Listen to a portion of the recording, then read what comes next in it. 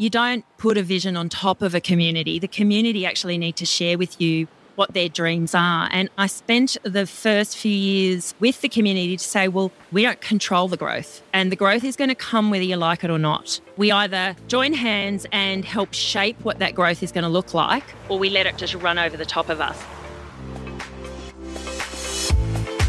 Welcome to the Neon Grid podcast. I'm your host, Michael Rodriguez. As the state's inaugural 24-hour economy commissioner, I have a huge job ahead of me in revitalising Sydney's going-out economy. It's been through everything: lockout, bushfires, and now a pandemic. Suffice to say, it's a job that I can't do by myself. It's got to be done hand in hand with folks across New South Wales government, city councils all over the state, and working with industries as diverse as sport and comedy to hospitality and transport. The pandemic has taught us that quality information exchange between sector participants helps with decision-making in a rapidly changing world. And so, in the coming months, I'll be interviewing the best and brightest from across this stakeholder set.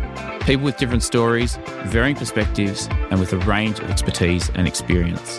In amongst all this difference, I'm on the hunt for one unifying trademark, and that's optimism. You will find here a community of city builders with a supersized appetite for a reinvigorated Sydney and the wherewithal to making that happen.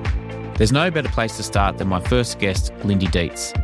Lindy's the General Manager of Campbelltown City Council in Sydney's southwest, home to a diverse demographic on the traditional lands of the Dharawal people. And with rapid population growth and a new 24-hour airport for Sydney due to open on its doorstep in just 5 years' time, I'm keen to understand how the area will be transformed, what the opportunities for business might be, sure, but most importantly, how communities will shape the story of place during this time, and in so doing provide colour and texture to Sydney's overall narrative as we go about our work together making this city the best in the world to live, work and play.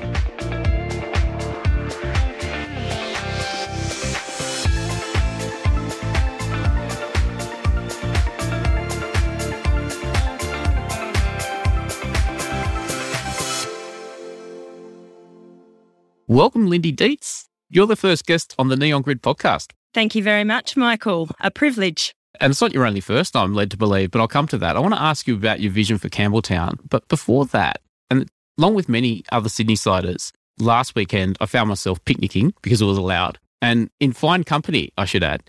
And this person just happened to be a mutual acquaintance of yours, someone you worked with. And I mentioned I was doing this interview, and unsolicited, this is what she said: "You are the most amazing leader ever, a next-generation strategic thinker, someone who leads in a way that is very authentic and from the heart, and someone who creates space for difference and a diversity of new ways." Wow. Okay. Any idea who may have said that? Let me guess. Lisa Havilah? Oh, you nailed it. Yeah, you did. Yeah, she's an incredible person. It was an absolute privilege. I think we learnt a lot from each other in her time at Campbelltown. She was pretty amazing. And I have known Lisa for longer than I've known you, and I hold her in high regard. And, you know, it was nice. It was just one of those nice moments to me coming on and having someone like Lisa say that she'd worked with you and give you that kind of applause. And it gave me some context, actually, because the other thing she mentioned is that you may have begun your professional life at Campbelltown City Council. Is that correct, or is it not quite? No, not quite. I'm a registered nurse by training, actually. So my first job was at the SAN in Wahroonga. The second job was at Camden Hospital. And from there into council? That's right. How do you go from nursing, I suppose you're caring for people, and then you were living in the area or something like that, and then you... So really, it does sound strange to people, but it's not strange at all for me. I'm a very idealistic person by nature. Probably picked that up a bit through our chat. And I moved from a private hospital in Wahroonga that was incredibly well resourced, probably a little bit spoilt, had a really fantastic philosophy of a holistic approach to nursing. So I went from being what we called back in the olden days a charge sister on a 30-bed ward with 6 staff. And then when I moved to the Campbelltown local government area, I managed to secure a job at Camden Hospital, and I became the charge sister there with 1 enrolled nurse on a 30-bed surgical medical ward. And man, I just said, if I can't do my job properly with high quality, I don't want to do it at all. My father said to me, "Lindy, you'll absolutely regret it. Your mother and your sister have successful nursing careers. My brother is a doctor." And I just said, "You know what, Dad, life's too short to be unhappy with what you're doing every day, and I just need to go out and find something else." So my other passion in life was children, and particularly people with disabilities. And so I jumped from there, and my very first job at Campbelltown City Council was as a registered nurse in the childcare centre setting. And I thought, you beauty, get away from the shift work, get to work Monday to Friday, predictable hours. How good is this? But government very quickly realised they couldn't afford registered nurses in childcare centres. So it was only a maternity leave position. I then jumped across to Greenacre and helped set up a community childcare centre over there.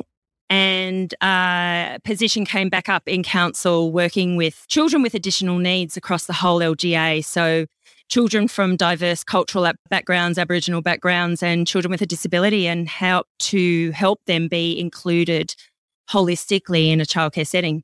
By then, I'd had my first child, so it was a part-time role at the time, and I jumped back in. And I also did a period of work while I was doing that with Mater Dei, which is a disability school in the Camden LGA. Did a lot of work in their social setting. And I went from there, and I've done multiple jobs, had the privilege of doing multiple jobs throughout the council. And I think that's probably where my passion for the community came from, because I was working hands-on in the community, worked a lot with the Aboriginal community. And I don't know, opportunities just kept coming up, and I was silly enough to keep putting my hand up. So here I am. You're giving me the tingles here. And because I'm new to public service officially, in a sense, like it's only 6 months for me. And just having you describe your background is really useful context to, I guess, understand. It has been a lifetime almost of service to an area of Sydney that I guess that has a diverse community. And there's a lot of geographical diversity you've covered there between Greenacre, Camden, Campbelltown, obviously. But it also has helped me contextualise what I wanted to talk to you about today a little bit, which is, and I think some 25 years later, potentially, I think from your first day at Campbelltown, we find us here. And you've overseen the delivery of Reimagining Campbelltown. Is that the name of the document? Yep, that's it. There's a bit here I want to chat to you a little bit about, because there's the Reimagining Campbelltown piece, but then there's also the Western Parkland City? Yeah, Western Parkland City. Can you just explain the Western Parkland City? Where is it? What is it? And how do the areas of Campbelltown and other areas around form or connect to a future city? So, look, I had the privilege of getting involved with the Western Parkland City at its inception. So when Greater Sydney Commission was working out its three-city model, we had the opportunity of joining a city deal with 7 other local government areas, which was quite unheard of. Probably first very complex city deal arrangement in Australia. And so we started with this journey with state and federal government, where the conversation was, okay, we are all on equal standing here. We all have the opportunity to learn from one another. We have a once-in-a-lifetime opportunity of a 24-hour airport being built in our region. Let's join hands and make the most of that opportunity for our communities and create a very special region that people can be proud of, but also one that we can shine the light on in terms of creation of jobs, economy, and absolute pure recreation, which I don't think the rest of Sydney really truly understands what is out there in that Western Parkland City. So, very privileged to have that opportunity and to work incredibly closely with the other 7 local government areas and with state and federal government, which we're continuing today. So we've been, I think in the early days, we were meeting 3-4 times a week. The mayors would meet once a week of an evening. So as you can tell, we've learnt a lot from one another in terms of collaboration, appreciating each other's strengths and challenges, and being able to weave that into a really fantastic story of what a great region we have to celebrate and share with the rest of the world. How does the Western Parkland City sit with Penrith, Liverpool, Parramatta and Campbelltown? Is that a subset of it? No, it's not actually. So the oddball out there is Parramatta. So Parramatta is obviously the heart of the central city. So Penrith, Liverpool and Campbelltown are the 3 metropolitan city centres of the Western Parkland City. So the remaining LGAs form the region in full, but in terms of metropolitan city centre definition, it is Campbelltown, Liverpool and Penrith. Yeah, that's good to understand. And I think that what I'm teasing out here a little bit is just the potential of collaboration and thinking that's gone into how to essentially leverage existing assets as you're creating new assets, and then also regional LGAs to bring together in time. And I think 2036 is a number that keeps coming up in my research that should give rise to huge economic benefits, but also citizen benefits and also hopefully benefits for businesses looking to participate and grow into the region. Would you agree? Yeah, absolutely. And I neglected in mentioning that obviously the fourth major city centre that will be built is Bradfield. So that will be obviously the heart and centre in terms of it will be home to the Western Sydney Airport. I had the privilege of coming out and spending some time with you when we were allowed to do that, between the period where we weren't allowed to do it and now. But do you want to just talk to us a little bit specifically around the Reimagining Campbelltown City Centre Master Plan? I'm thinking about all the thinking that you may have been able to take into that in what is an area that has like quite a lot of historical context, obviously. And then on top of it is now going to sort of see this period of mass transformation. And it'd be helpful to understand how Lindy Deitz looks at Campbelltown on a daily basis and thinks, how is what we have here today going to change, and are we ready for change? Yeah, okay. So look, it was a bit of an interesting journey. And as you possibly already know, coming from a community services background is quite rare for a general manager / CEO in local government land. That, it tends to be a planner or an accountant or an engineer or, one of those industries. So I was actually the first woman to be a general manager in Campbelltown as well. So I think I've broken all the rules. I've done everything. And I was dearly fond of the previous general manager. And as you can imagine, I worked for a very long time. Actually, in the time I worked at Campbelltown, I've worked under two absolutely fantastic, well-regarded general managers, sadly, both of whom have passed away. But I guess when I had the opportunity and I was successful in getting the role, I have a very big point of difference, because for me, I didn't want to control the orchestra. I actually wanted to hear from the community exactly what they wanted. And to be very honest, when I opened the cupboard was fairly bare in terms of strategic visioning and direction. Well, certainly to my satisfaction anyway. So we spent the first, 12 to 18 months working with community, industry and different parts of the sector and government to understand particularly what the vision was of the people. Because it doesn't matter what my vision is. You don't put a vision on top of a community. The community actually need to share with you what their dreams are. And I had come from a period of time at Campbelltown where growth was not well regarded. And we are the southern gateway into Sydney. So we are very typically where country meets city. And people were really struggling with that concept of growth. They didn't want to grow. They didn't want to expand. They wanted to live in their big country town. So that was quite difficult. And I spent the first few years of my role basically educating and talking with the community to say, well, listen, as a local government authority, we don't control the growth. And the growth is going to come whether you like it or not. We either join hands and help shape what that growth is going to look like, or we let it just run over the top of us. And that's truly how I started the journey. And so we went out there and said, okay, if we face the reality that growth is coming, what is the absolute boundaries? What are the challenges? What are the opportunities? What do you want out of the growth that we can advocate for? So we came out with a vision, the community's vision, and I'm really proud of that because I can say very genuinely to you, it is the community's vision. So we then platformed from there into developing our master plan, and it's not any ordinary master plan.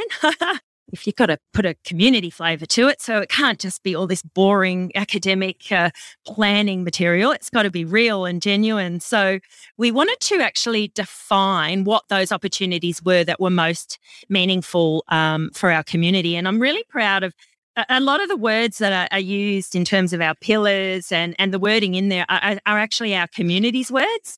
So things like they want no grey to be seen.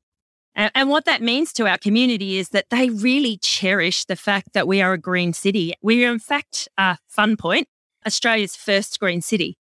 And we're nestled in a valley between two rivers, so the Georges and the Nepean. We have the beautiful scenic hills to one side, and we have the Darawal National Park. So they treasure that. They really treasure their open space, their trees, their paths, their rivers. They celebrate it all. And so they didn't want to compromise that. So we know that in the urbanisation of Campbelltown, we need to keep the green environment components.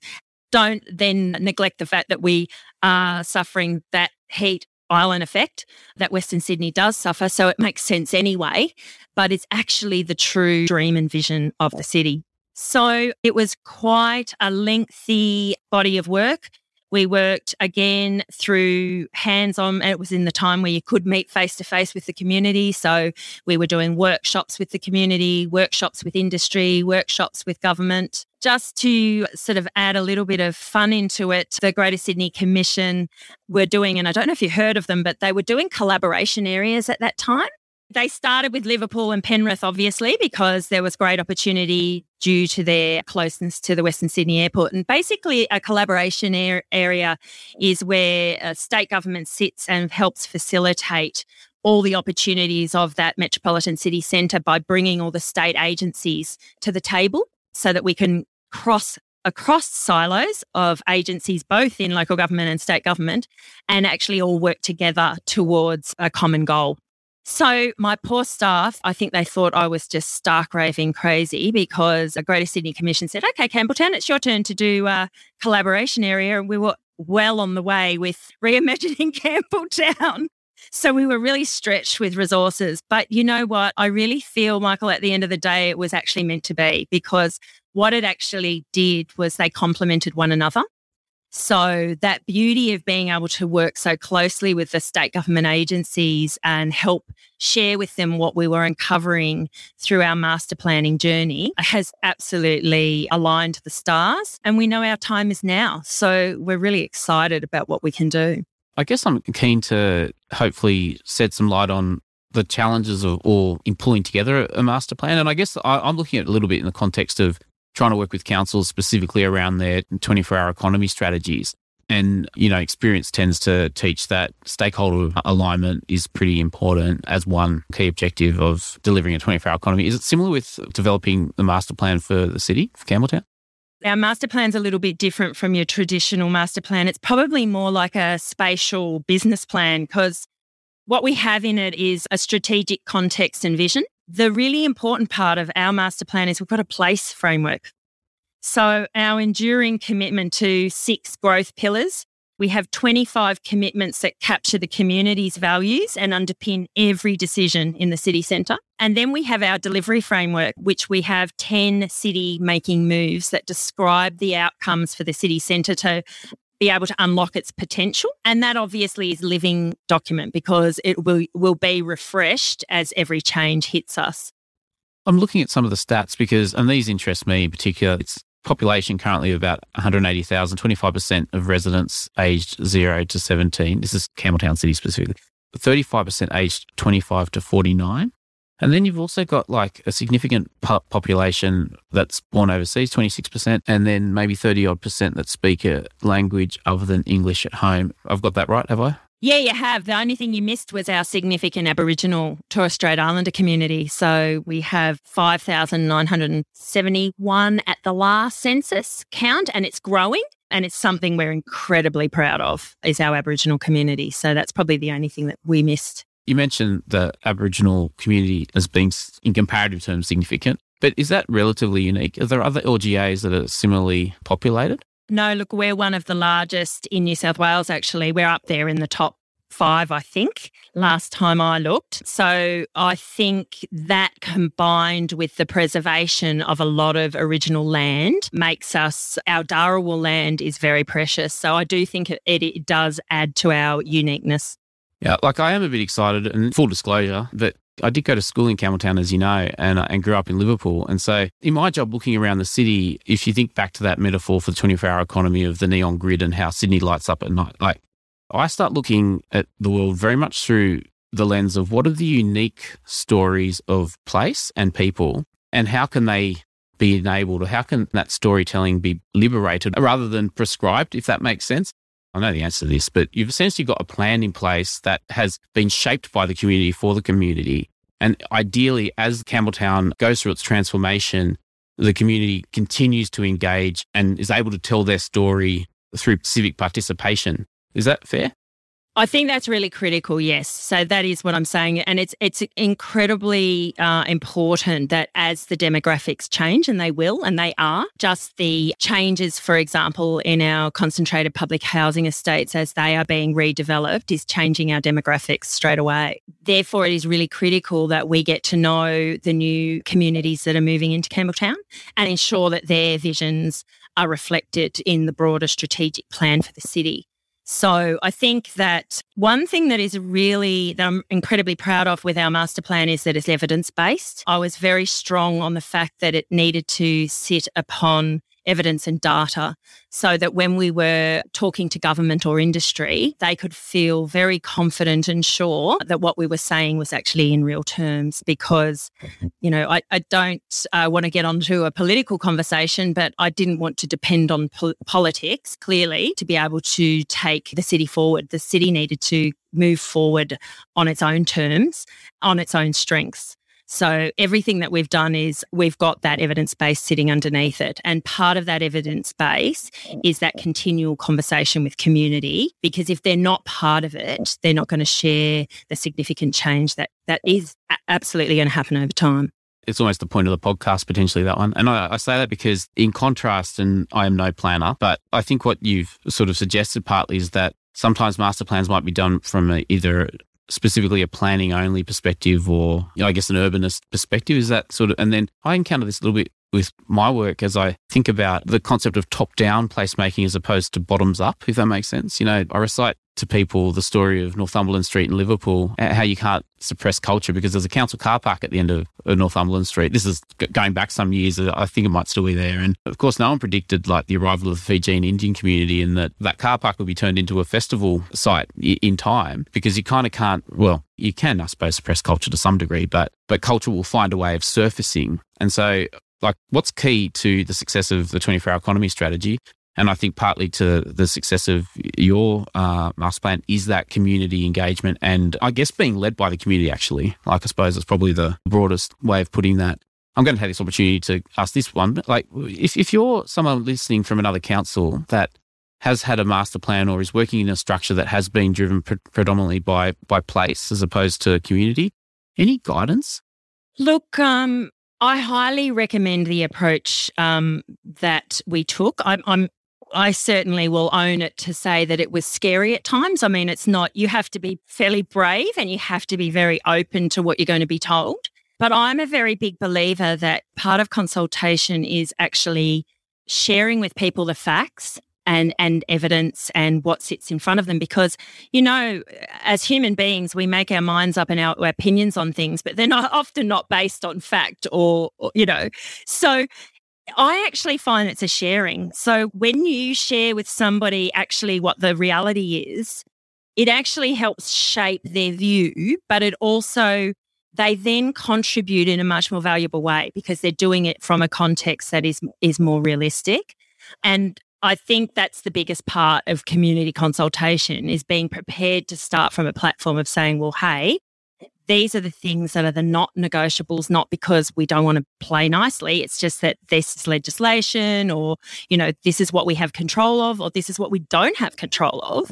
And when you base it from there, the conversation can be very open and honest, but you're actually educating each other on the way through. Now, I'm not saying that was easy. There were times where it was really difficult. I do believe that it was worth the pain and it created a more cohesive outcome. And just the relationship building, just having our Aboriginal community there represented with some of our culturally diverse community. What I would observe is that you're better off having those conversations at the front end rather than something falling over at the back end because people weren't engaged or didn't agree. It's time spent up front versus time spent in other processes later, perhaps. Yeah, and I think that the heart of a city transformation for us, and this is why I think the placemaking was so important, is obviously amenity. Amenity is what's going to reimagine a place and make a place desirable for people to want to be. And I guess a person's experience of a city is key. And I think the thing that I guess motivates me and gets me really excited is when I have, we're really blessed. We have an amazing cultural arts centre in our city. We're very, very fortunate. But it's loved and owned by the community. It's not for the select few. It's absolutely loved by everybody in the community. And we'll often do international, beautiful, incredible contemporary exhibitions. So we often attract people from the inner city. And I remember a very high senior bureaucrat pulling me aside at another meeting, but they sort of said to me, Lindy, I came out to have a look at your latest exhibition and I hadn't been to Campbelltown for 20 years and my goodness, it was just incredible. But when I came out from the exhibition, I had a flat tire and I'm sort of crouching down on the ground trying to figure out what to do with my tire. And this person came up to me and I sort of looked at them in a panic to go, oh my God, what are they doing? And the person said, how can I help you? You look like you're stuck there. And he just said to me, he went on and told me the rest of the story, which I won't take up your time with. But basically he said, I just felt like I was in a country town and everybody wanted to help me. And I just said to him, yes, but that's the beauty of Campbelltown. It has never really grown up in that sense. The person's experience in the city makes a great difference to how you sell it and how you create it. And I don't ever want to lose that in Campbelltown because I think that's a very precious component. But amenity is really critical for us because people look down on us, quite frankly. We're Campbelltown, okay? We've done a lot of work also on our brand and our image. We didn't make us anything that we weren't, though. Again, we took the community on the journey. I'll have to share with you our brand story. I love it. It's amazing. But it's about being real, but actually helping people respect and understand a place for what it is and how beautiful it can be, rather than looking at it through negative lens, I guess. Yeah, and I think it's good to call out that particular elephant, if you don't mind me saying. Like, it is part of the landscape, isn't it? And I guess partly, if I'm being honest, what drew me to want to speak to you as I commence a little bit like this part of my role, because for me, I've not been asked only to look after, the city of Sydney or the CBD of Sydney. This is a cultural and economic blueprint for Greater Sydney and New South Wales beyond, and bringing these stories to life across the metropolitan, which I know from personal experience have a depth and a variety to them. And I look at it very much as I don't want to say this, but like almost an open goal. Like, look at that. That's amazing. Why can't we have more of that? And I don't think I'm alone in that. And I'm excited. And if I'm excited, then a lot of other people will be as well. And I think understanding the transformational aspect of the planning of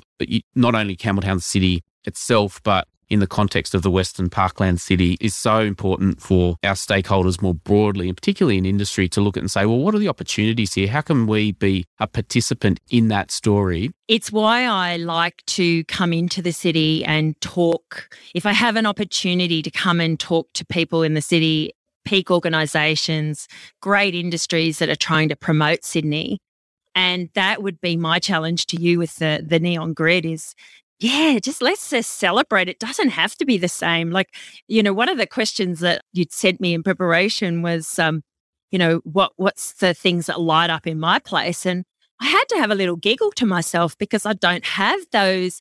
Our definition of nighttime economy is quite different, from probably what most people would expect. But the sort of places that I'd take you to is go to our beautiful Georges River of an evening and see how many people just enjoy and celebrate the fact that they can see a platypus or a koala. I mean, that probably sounds a little bit corny, Michael, but that's our reality. I talk a lot about the Australian Botanic Gardens. We share that with Camden. We don't talk about local government boundaries when it comes to the gardens because it's a wonderful state government asset. But the many people in a city that don't even know it exists, let alone understand its beauty. And I kind of cheekily thought, I'm just going to say to Michael, well, Michael, help me with my cause of advocacy to help Denise just get that place lightened up, because you could do awesome nighttime activity at the Botanical Gardens because it's just crazy. It's so wonderful.